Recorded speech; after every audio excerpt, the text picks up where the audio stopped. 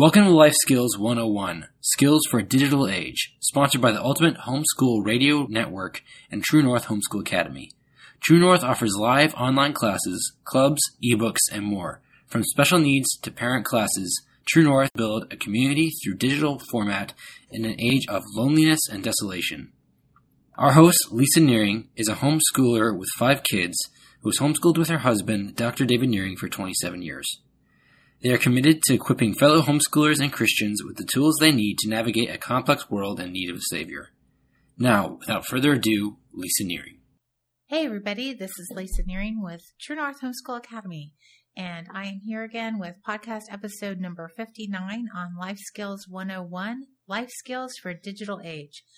Dr. David Nearing and I are doing a series called Life Skills, Authentic Values, and this episode is number 2 in this series, and it is titled, How This Came About. I'm joined today by my husband, Dr. David Nearing. Hey, David. Hey, Lisa. Nice to be here again with you. Great to have you here. Okay, in the last episode, we talked about confusion and illusion in society and its antidote, natural law and authentic values. And we're going to jump back into this series on Life Skills, Authentic Values by talking today about how this all came about. I think it's important to kind of know how we got here from there. Where's here? Here is 2020. There is where the stable American society was in the past. And I think a lot of us can agree right now, people feel a lot of instability. Well, I think it's pretty obvious there is instability. Yeah. I mean, that's obvious, and anybody who says differently is selling you something. Right. So we're in this time of just... That was a quote, incidentally, from The Princess Bride, right? Duly noted. Awesome job. Thank you. I appreciate it. Okay, so we're talking about where we used to be and that we're here. And just like the 1920s, the 2020s seem like they're going to be a time of real societal upheaval and change, dramatic change. We've already experienced that in the last 11 months. And yeah, I think that's, as we said last time, we're going to continue the sin of saying unprecedented times. Unprecedented. Yes. Unprecedented times, right? Yeah.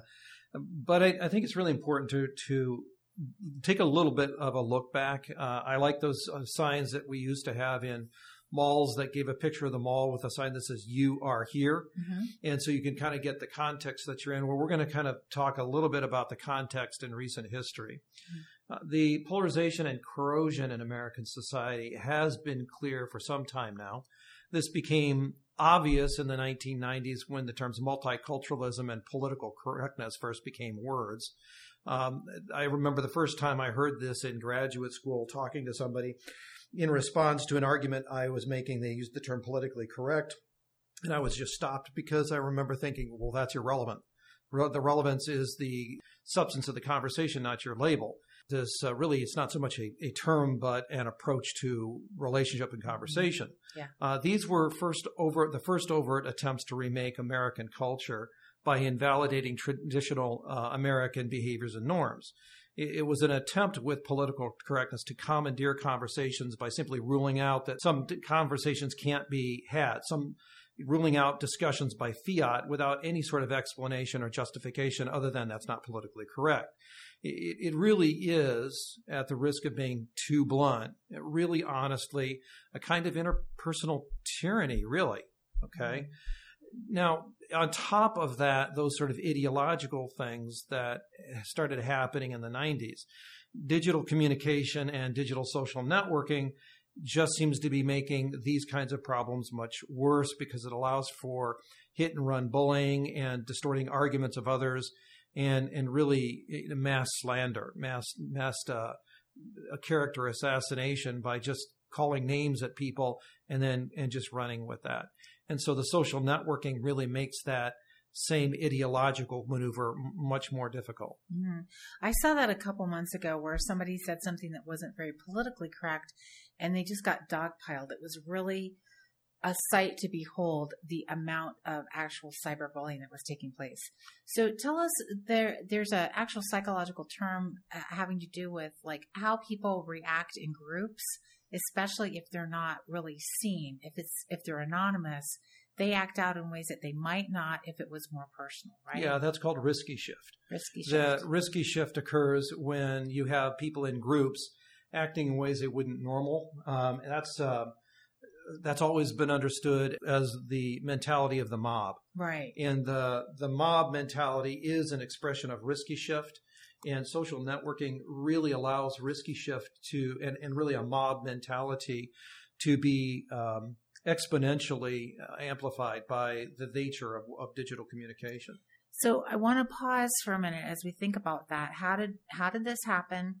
Risky shift and mob mentality, especially as we're raising our kids. Because our kids, we are working to raise our kids with integrity, going true north.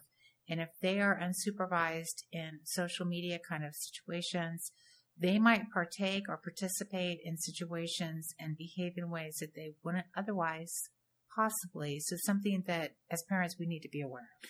Well, it's easy for people, particularly adolescents, to lose themselves because they don't have a very clear sense of selves to begin with. And that's not a criticism. That's a description of adolescence. That's what it means to be a young person, right. Is that you haven't really developed that sense of yourself in any sort of, hold on. Okay, go ahead.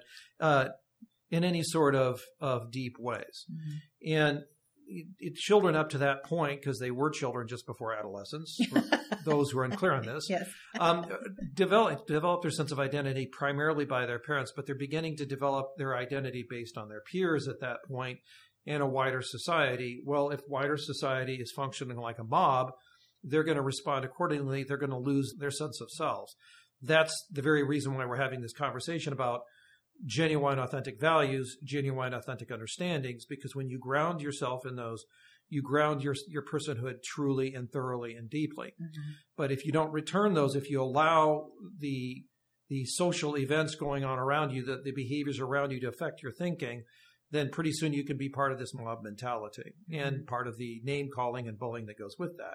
So you have to have that sense of grounding on authentic values to know who you are and what you're all about, so you can forge ahead with logical, reasonable conversations. And even if you can't necessarily chop logic with somebody else in the same way, you're being grounded, knowing who you are with authentic values and understandings will give you a kind of strength that you just can't have in any other way. So it's really being planted with both feet firmly on the ground. It's being planted with both feet firmly on a really big rock outcropping. Not sandy soil. Not sandy soil, not a boulder, not just any other rock. No, on a massive rock. You know, think Yosemite, El Capitan. Got it. So authentic values are so important. That's why we're talking about them. And we're just talking about how do we get here? I actually went and looked up postmodernism at one point because it just seemed like such an elusive term, but it's so important to really understand it, because postmodernism really means to redefine and reframe what used to be held in common understanding. And like we talked about in the last episode of this show, common values, what we hold in common is not so common anymore. And that is part of what's happened with postmodernism. Well, that's the point of postmodernism. The whole point of postmodernism is to obscure and complicate and confuse basic authentic understandings. That's the point. And they do that with changing the meaning of words, shifting the usage of common like justice or racism or any sort of, or even equality. Any of these sorts of words take on new meaning. And so you're trying to have a conversation, find yourself confused because in a postmodern way, the individual has just by fiat changed the definition and expect you to know and act as if somehow you're somehow less than because you're not up on their hip new definition that their group is taking on. And what we're saying here is learning how to ground definitions in what's real and true. And I hate to bring up this subject because it's going to be touchy. We personally know several young men who've killed themselves in the last year. Right. I hate to bring it up because I might start crying. It's a tragedy and it's a real thing. And the lack of authentic values and the confusion, our kids are feeling confused and they don't know who to turn to. They don't know what's solid. And there's a lot of voices telling them a lot of things. Right. It's people have enough trouble with all the voices in their heads trying to figure out who they are. But when you add to this a lot of words and messages and meanings that are intentionally designed to invalidate and degrade others, they do it on purpose, and they do it in order to undercut norms and values that create courage and integrity and strength, then you begin to have a body count. And that is happening with a lot of the young people, particularly young men, of dominant ethnic group, because the fact of the matter is that in postmodernism, the very point is to undercut those understandings that give you a clear sense of self. That's why they do it. So you kept mentioning they. Who is they? They would be those people that we'll talk more about later who are involved in synthetic value systems. Okay. Things like postmodernism, political correctness, the various kinds of isms out there, and really large marketing firms. The whole point of a lot of this marketing out there is to draw people away from their own grounding to create good consumers, people that identify with the group that they're defining. And so that pulls people away from values and identities that are connected to something deep and long lasting, like being part of a proud, dignified ethnic group with a really rich history based in liberty and justice.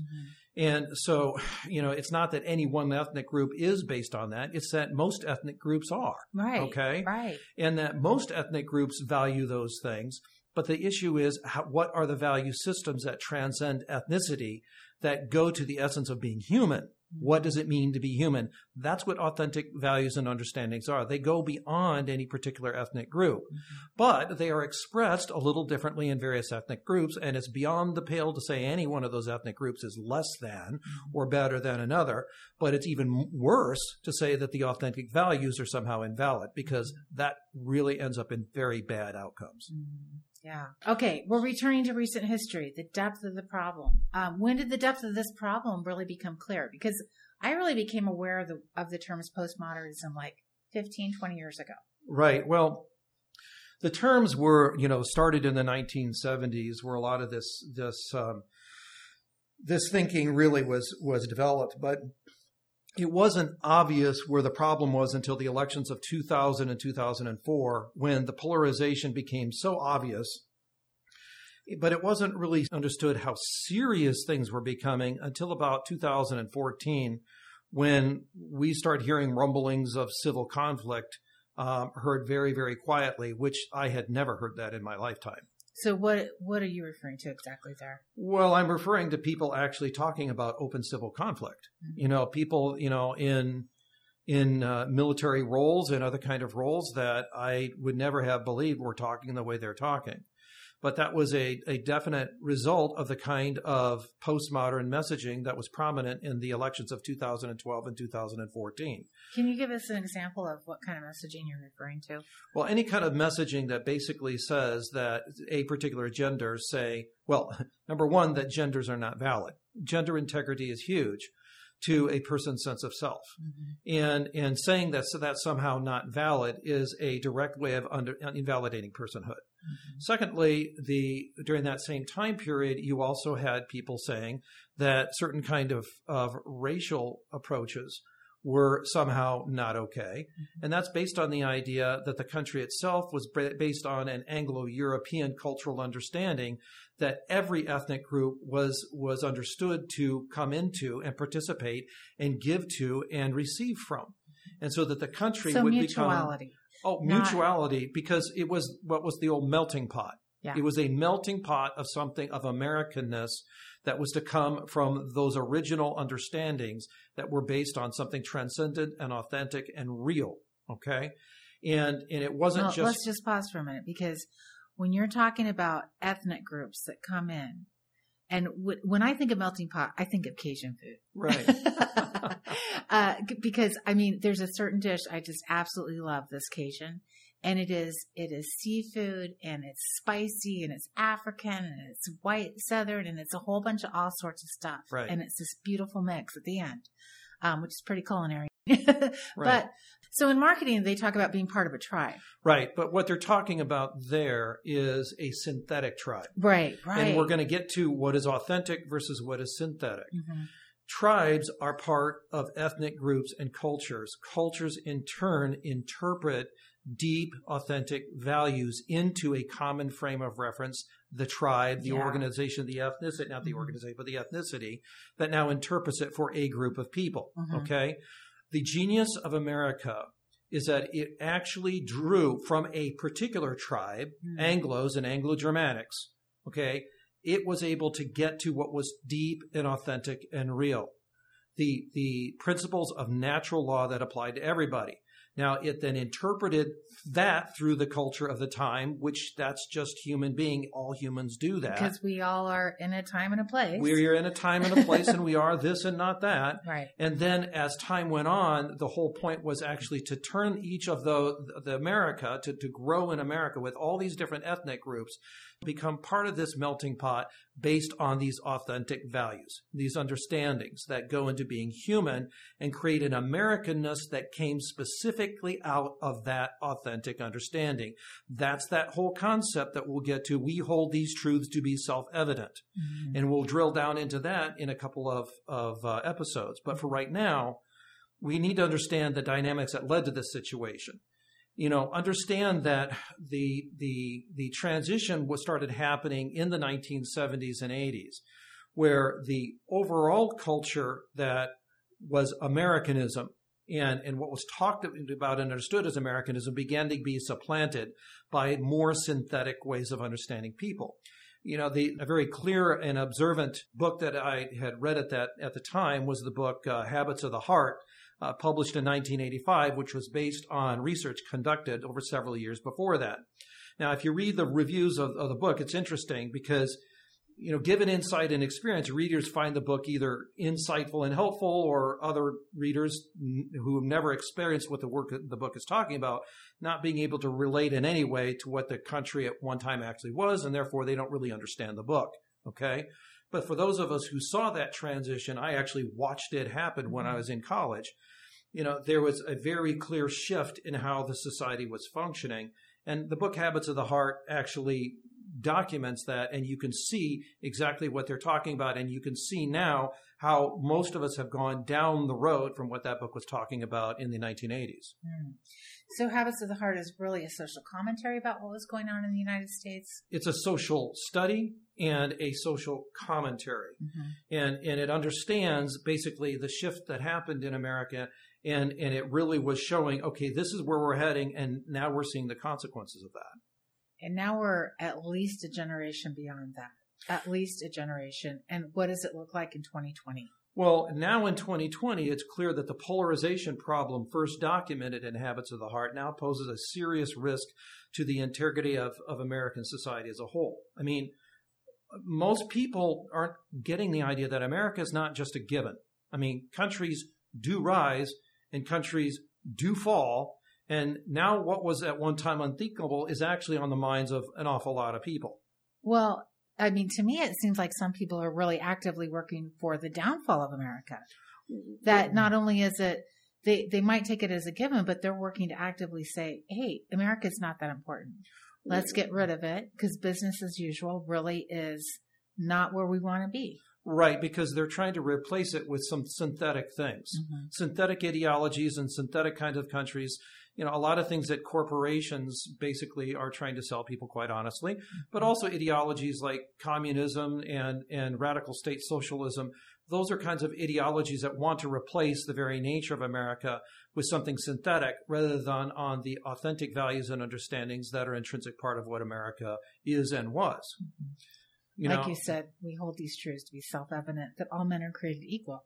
And endowed by their creator with certain inalienable rights.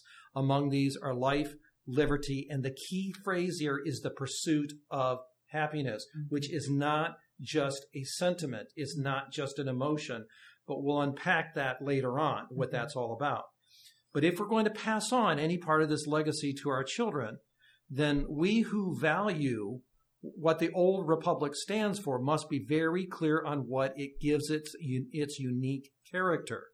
because what the authentic United States Republic does is recognize the essence of what it means to be human and gives the basic principles required for humans to govern themselves with justice and dignity, and then move on to human fulfillment and flourishing and meeting our full potential in that society based on those fundamental principles and understanding. There's a lot in there. So we're going to end this podcast, but we'll see you next time as we keep unpacking these issues, right? Well, I just wanted to add the last thought that if you're going to keep your head up out of this flood of confusion and illusion, you have to start with what is absolutely the most basic to our country, to the nation, and to any society that has the vaguest hope of allowing true human fulfillment. Mm-hmm. So next time we're going to talk about what is basic to true human fulfillment. And we hope to see you here. You can check out the previous podcast, how we got started, and we'll see you. Well, the current context. The current context. I'm sorry. Okay, so we know that you have friends who are homeschooling in ministry, leading and working towards the redemption of others, and we would love it if you shared this podcast with them. We welcome your questions and comments. We'd love for you to tell us what you think. And if you are not on our email list at True North Homeschool Academy, you can find the link in the show notes. We will see you next week on Life Skills 101, Life Skills for a Digital Age. We're so honored that you're listening and that you share this podcast, Life Skills 101, with your friends and family. Every time you share the show and post about it, it really makes our day. Make sure you subscribe and download this podcast so that you never miss an episode. You can subscribe so that you get alerted to each and every show. Leave a review for this podcast, Life Skills 101, Life Skills for a Digital Age. We're so honored that you're listening. Until next time, this is Lisa Nearing from True North Homeschool Academy. We'll talk to you soon.